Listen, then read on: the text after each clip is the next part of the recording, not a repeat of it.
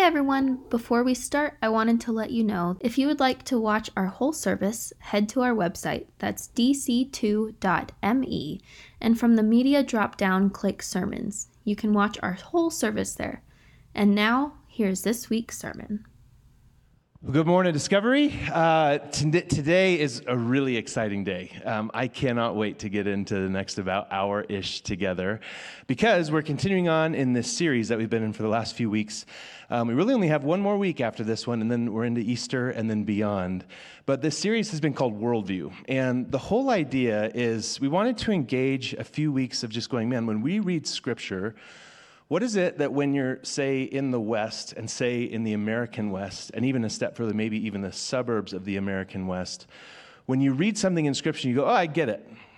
That when you would step outside of that cultural perspective and see it from a totally different culture, what are the things that then you would read it again and go, oh, now I see something new? And our last several weeks, we've been hearing from our global partners. A couple weeks ago, we got to hear from our friends from Albania. Last week, our friends from Costa Rica. And today we get to hear from some really special friends of ours. Can you recall what you were doing in 1996? Some of you were not yet born, which is pretty exciting. But in 1996, Dan and Christy Rich stepped onto the mission field. And I'm going to welcome them out right now. For 27 years, these two folks have been faithfully serving and giving their lives away, most of that time in Paraguay. Dan and Christy, oh, you're over here. Come on up, come on up. Give them a huge round of applause, you guys. These are some heroes. Up on the screen, let's put, since 2006, we started our partnership with them in 2003, but since 2006, we've had different groups from Discovery going out. Here's all the different crews that have gone out over the years to go see them and see things that are growing and developing in Paraguay. It's been absolutely phenomenal. So this morning, you're going to get to hear directly from Dan and Christy. They're home on kind of a short sabbatical. They'll head back to Paraguay this summer. You're also, at different points today, going to get to hear from some friends who are in Paraguay, Bettina, Balbino, and Pedro. So they wanted to kick just a quick introduction of themselves, too. So can you roll that first video? Good afternoon. I'm Balbino, and she is Bettina, my wife. Together as a couple, we are serving at the Iglesia Mano Amiga, a hand of a friend in Jutu. Since the founding of this church, we are working in this church. Good afternoon, I'm Bettina. I'm also a member of the Bible Church of Jutu, and I greet all of you. Thanks that we can always count on you and on your prayers. Good morning, Discovery. Good morning. Well, this is really a special privilege for us to be able to share and also for you to see and meet some of our friends. We've really enjoyed the trips, so if those of you who have been on trips to Paraguay, thanks for going, and we hope that there might be some more trips in the future. Just a note, the trip in 2017 and the one in 2018 was exactly this time of year, so about 5 years ago and 6 years ago, we were in Paraguay together with some Discovery people, and it has just been so great. So we're Dan and Christy. We are really happy to be here. Zach said that we have been in Paraguay for a long time. We've also been partners with Discovery for a long time, more than 20 years. So thank you for many, many years of financial support, of project money. Thanks to the tithes that you made on your building project, we were able to get a building and fixed up in Jutu and get a bus. We thank you for Advent Conspiracy money over the years that has funded so many projects.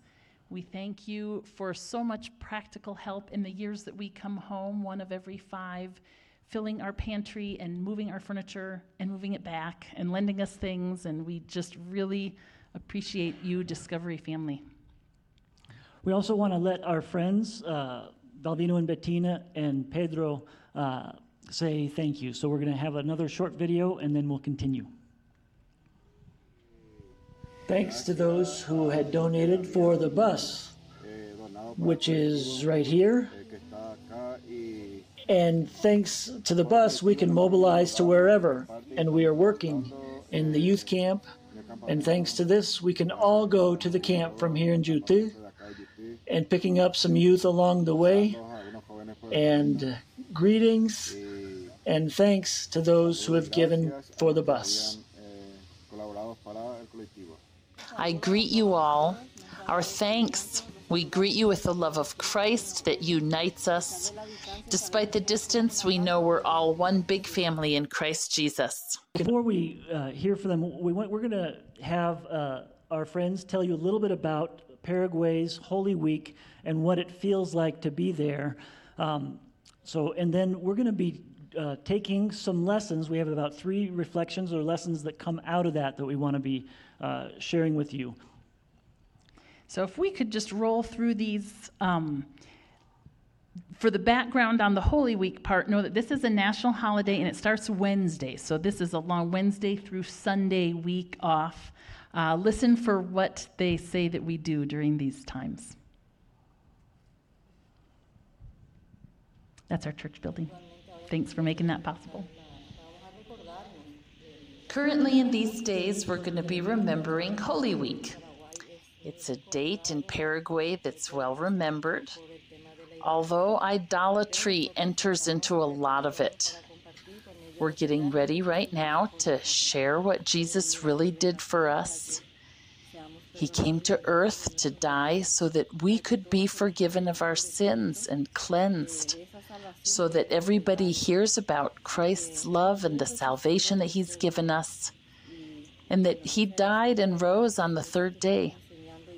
Well, that's one of the things that we're teaching and sharing.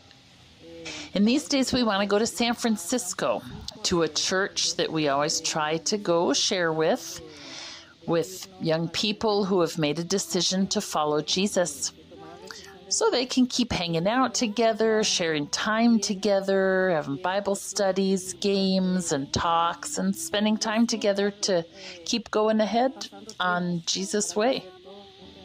Right. So we wanted to just kind of summarize a little bit. What does it feel like to be in Paraguay during Holy Week? For one thing, it's not springtime there. It's the end of the summer, the fall. It's pretty hot usually. And so the week, as Christy mentioned, is actually a national holiday. So you'll have the Monday and Tuesdays to be normal work days. Wednesday is often chipa day, and if you stay for lunch afterwards, you can try some chipa. Thursday is a total holiday, visiting with friends, with family, and a big barbecue Thursday evening. And then Friday is Good Friday. It's Holy Friday, they call it, and it is the day that you can't do anything. Then Saturday, you have another barbecue, and then Sunday is the day that you travel back after having visited family. So that's a little bit of what it feels like to be there. And lots of hanging out.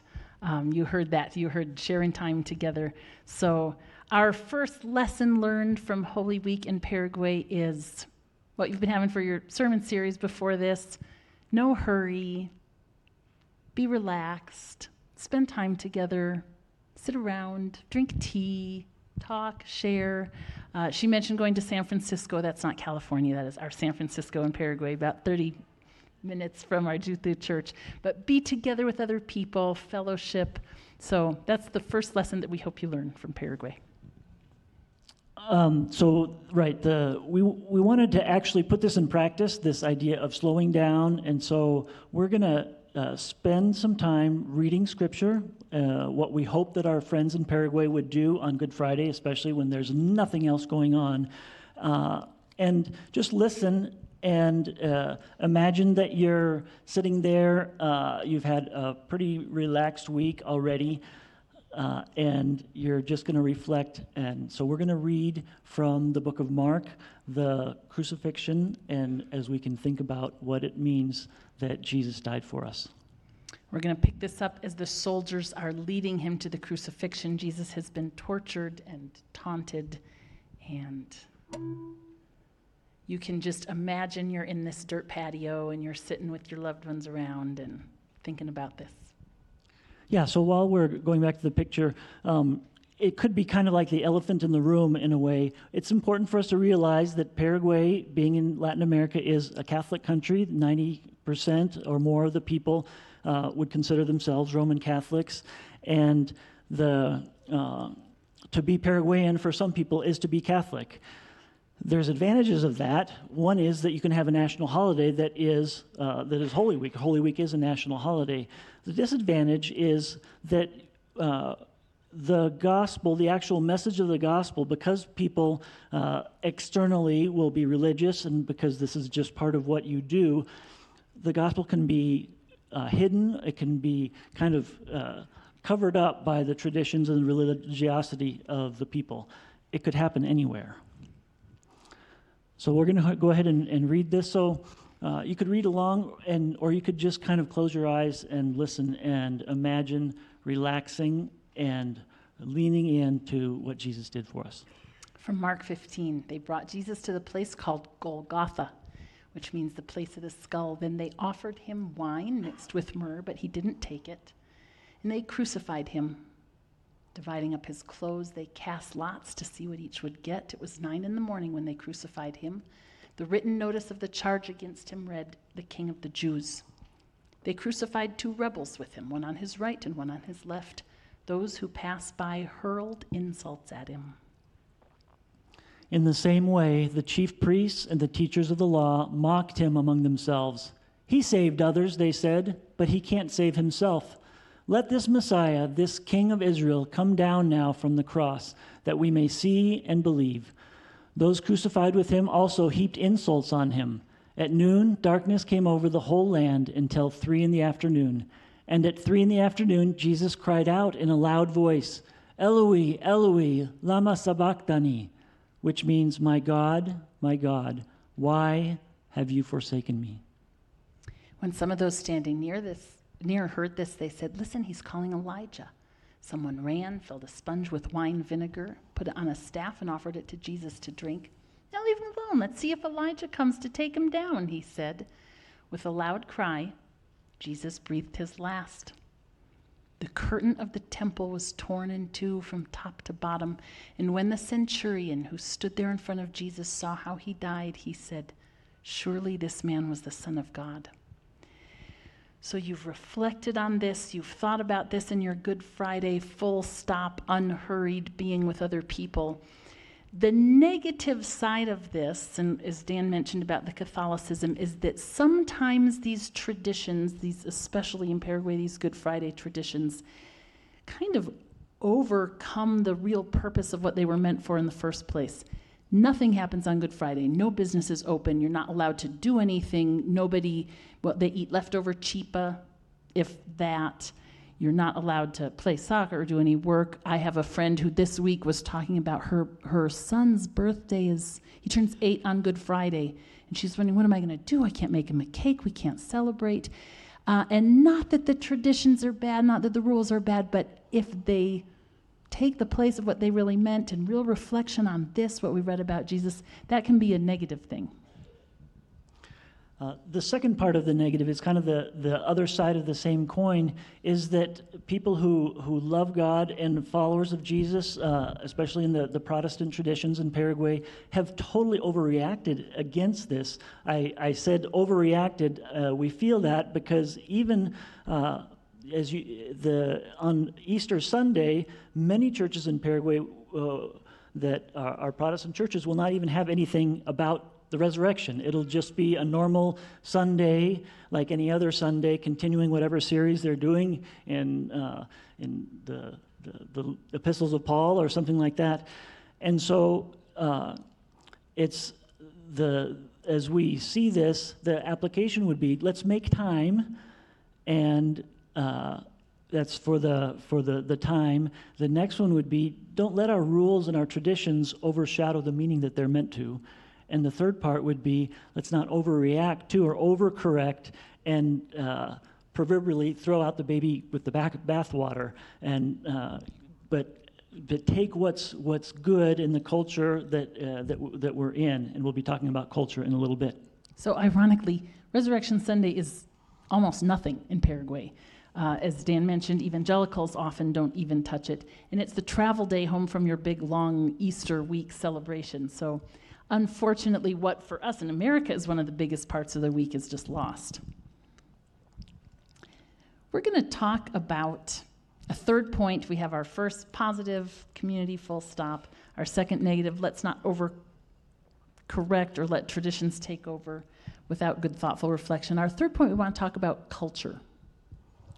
So we know that the Bible was not written in a vacuum. It is in their cultures, and when you talk about the Gospels, it's the early first century, and it's written in those cultures. And as we study the Bible, we try to understand those, and that's a lot of what preaching is understanding the Bible in that culture so that we can apply it to our culture.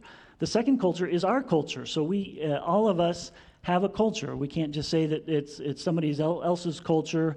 We have ways and lenses of the way that we look at things, look at life, look at the world, and look at Scripture. And as cross-cultural workers, Christy and I have left suburban North American culture and gone to Paraguay, and we experience and live in another cultural milieu. And so we're just going to talk about how those things can kind of interact together. So one important principle is that the gospel should be simultaneously at home in a place and foreign in a place. There are parts of the gospel that really, really fit, and this is the job of your pastors here to take that biblical culture and make it fit into your culture. But you can't make it fit completely. And as we're going to another country, we need to be really, really sure that the foreign parts of the gospel are because they're the gospel and not because they're our culture from America. We would never go to Paraguay and have our digital countdown on what time church is going to start and start right then because nobody would be there. We wouldn't have a coffee house in the lobby because people don't drink coffee in Paraguay. We've got our other alternative form of caffeine here. So we don't want to bring foreign things in because they're ours. We want the foreign things to be what's foreign in the gospel. And so this adjusting to the cultural context has a word, and the word is contextualization. And one of the things that contextualization implies is that the gospel has things that attract, things that are at home, and it's attractive in each culture. At the same time, it has things that don't attract, that actually offend, because they're just incomprehensible in some cultures. In every culture, there will be something like that. And then it also expands, and that's the point of this whole series, is to try to expand our view of God, of His Word, and of what it means to be a follower of Jesus in this day and age, in this culture, and around the world. I want to give you some examples of that offend, because I know that is offensive even to have that there. Again, like the foreign part, we're talking about things that, because it's the gospel, offend. And that's going to look differently in other countries. We have the incredibly powerful passage of Jesus pouring out his heart in Gethsemane in just overwhelmed agony. And really, in North America, that kind of appeals to us. We like that he's being vulnerable. We like that he's showing emotion. That is very offensive in some other places where men don't do that and where leaders don't show this resistance to something, where your historical famous people who have to die, like Socrates, they take it with humor and strength. So that would be offensive to some people in other cultures. How about for us, maybe something in North America offensive to many is Jesus is the way, the truth, and the life, and there's only one way, and that really, really offends people here. We're not going to change that because that's offensive. That is part of the gospel. And recognize that there are cultures in the world, the Muslim culture would have no trouble at all with the idea that there's only one way, of course. So let's offend in the right ways. So this concept of contextualization is not just for us as global partners, cross-cultural workers, to think about where we go. It's something for right here, too, to think about what is it that in our culture that is at home in the gospel, or that the gospel is at home in our culture, and what is offensive of the gospel? And are there anything that we are saying or doing that's offensive, but it doesn't have anything to do with the gospel? And so we're going to talk a little bit about this idea of merging our culture, because it's the gospel is at home, and what does it look like to properly merge our culture with follow Jesus in our own culture without improper and distorting mergers. So we're going to give some examples from Paraguay and then some examples from the United States of maybe a bad merger. This is the big word for this we call syncretism. This is when something from the secular culture maybe gets into your church culture and it shouldn't. It distorts, as Dan said. Here's our example from Paraguay first. The Sunday before Easter is Palm Sunday. In Paraguay, it's the biggest, most attended Sunday in rural Paraguayan Catholic churches, and it's because people cut palm branches, to act out the Jesus entering in. But they cut them, and then they stand in line and present them to the priest, who blesses them, and then they take those palm branches and put them in their homes, and that is what they believe will ward off evil spirits for the next year. So this is a mix of animistic beliefs and evil spirits and a fear of those, and we would call it syncretism because the Catholic Church has decided that they would like to accept this and bless this, even though in our point of view, it's helping people put trust in something besides God. It's putting their trust in a little good luck charm. It would be like bringing rabbit's foot to Zach or other staff at Discovery and asking him to bless it so you can put it in your car so you don't get a ticket or have an accident. We're thinking about what does it look like in Paraguay? Well, what do those things look like in the U.S.? What are some cultural things that might be syncretistic in our context? Here's our disclaimer. We are not making any judgments. We are not condemning it all. We're going to put some things up here that might make you feel a little upset, maybe. It's just for food for thought. Huh? We're going to show you some parts of the American culture that could work their way into the church, and that could be bad, but not necessarily. We just want to help you to think through this. And I forgot to say thanks to my professor from seminary, Dr. Klingsmith, for these slides. So the scientific method and this idea that we can just explain everything. We have systematic theology that exactly explains every single question we have about the Bible. How about a really clear divide between secular things and sacred things, and never the two shall meet? How about materialism, consumerism? We like stuff. Does that come into the church? And does the church try to be bigger and better? And then performance. We really think that what we do really, really matters. And in the church too, and maybe let's have a great kids program so we can get all the families with kids that are around here to come to our church. Next, how about solitary encounter with Jesus? Just Jesus in me. This is how I connect, just me by myself reading the Bible. We have this problem in English. We don't even have a word for you all, right? I mean, y'all, I guess that would be kind of funny to put that in the Bible. But there are biblical words in there that sometimes are talking to you guys, and we just take it like, oh, this is just me for me. Individualism and trying to be just on our own without a corporate body. How about in the church? What are some implications in church culture? Not even going to church. Why do we even need to? And we can just be home and not have to be with other people in the congregation. How about coffee houses? How about music, kind of rock type music?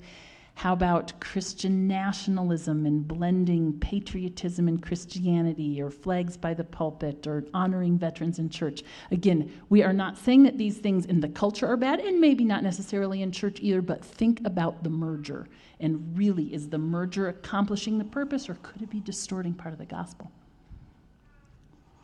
So the application of this part is just to be aware of how our culture affects our Christian lives and how it affects our message as we're sharing about Jesus with other people, and what's a good merger and what is going towards syncretism, actually a merger that distorts the message that we're trying to live out and we're trying to share. We want to talk about some of the implications for Jesus' death that we reflected on a little bit ago. He saves us. Praise God. This is an amazing, incredible thing. And our thing in North America that we tend to rejoice most about in that salvation is that he takes the penalty from our for our sins, and he does that. Amen and hallelujah. But there are some other things that he accomplishes through his death on the cross that are also great, that might be felt more keenly in other countries. So whether we realize it or not, we are what we call a guilt culture. And so, as Christy said, we realize that there's a law. When we break the law, there's punishment that's coming. If we're Christians, we realize that we have broken God's law and we deserve punishment. And the good news is that Jesus died on the cross and he died in our place, taking the punishment that we deserve. So there's two other kinds of cultures. One of them is the honor-shame culture, and they're not so concerned about this guilt idea, but it's relationship. So the consequences of breaking the law is not so much that you get punished, it's that you are shamed, or that you shame your family, and that relationships are breaking down, and the relationship with God as well is breaking down. And so the gospel is good news because he has taken our shame and he has reconciled us with God and with each other. The fear culture is the third kind of culture, and it's different from the other two. It's more that we are under the power of evil spirits and others, and that we have to figure out how to manipulate our surroundings so that things come out right for us. And they're concerned about that power and the powers that affect our lives. So Jesus' death is good news because he has conquered the powers. He has conquered evil spirits. He has conquered death. And so these things we want to illustrate in two passages of Scripture. Let's read from Colossians. See if you can think of what this one would be really touching. God was pleased through him to reconcile to himself all things, whether things on earth or things in heaven, by making peace through his blood shed on the cross. Once you were alienated from God, you were enemies in your minds because of your evil behavior, but now he's reconciled you by Christ's physical body through death. Can you hear the shame culture come out there? This reconciliation. You were enemies and now you're not. The next one is also from Colossians. You'll hear guilt first and then fear, and I'll explain it after I read it. God has made you alive with Christ. He forgave us all our sins, having canceled the charge of our legal indebtedness, which stood against us and condemned us. He has taken it away, nailing it to the cross. And having disarmed the powers and authorities, he made a public spectacle of them, triumphing over them by the cross. Can you see the two sentences? You see the guilt one first and our legal indebtedness, and then the second one. You see that he has triumphed over these spiritual authorities, and we don't have to be afraid of them anymore. So as we invite the band to come up, I want to tell a story from some friends in Paraguay. Their names are Cesar and Marisa. They were going to a Bible study with some colleagues of ours in the evening, and they got back to their house and found that there was clear evidence that someone had cursed their house. Normally, this would be a huge worry to them, but because they had just studied the story of Balaam and Balak, that there is no curse that can stand against God's loved, beloved, chosen people. They got to their house, they remembered the Bible study and God's power, and they just cleaned up the evidences that they saw, and their normal fear totally dissipated. Their way of thinking about things and power, it was good news. The Bible was good news to them. So thinking through our three lessons as we conclude, we hope, first of all, that you can reflect and take time to be with each other and stop and not hurry during Holy Week. We hope that you can not let traditions take over the real, true celebrations. We hope that you can think really critically about how to make the gospel at home and foreign at Discovery. And to conclude, the gospel is good news in every culture. So as we reflect about Jesus' death and resurrection this Easter, whether you are a follower of Christ right now or not, we hope that you can think about how Jesus suffered in our place, dying for our guilt. He was exposed for our shame, and he conquered our fears and calms our fears to interrupt death's power forever. We are forgiven, reconciled, and protected. And to close, we want to let Pedro say his thank you, and then we'll continue on with our service. Thank you. Thanks for everything. I bless you. Thank you for being, and we wait for any of you who can come and visit us here in Paraguay and the churches, and we can share together. Thank you. We'll see you later.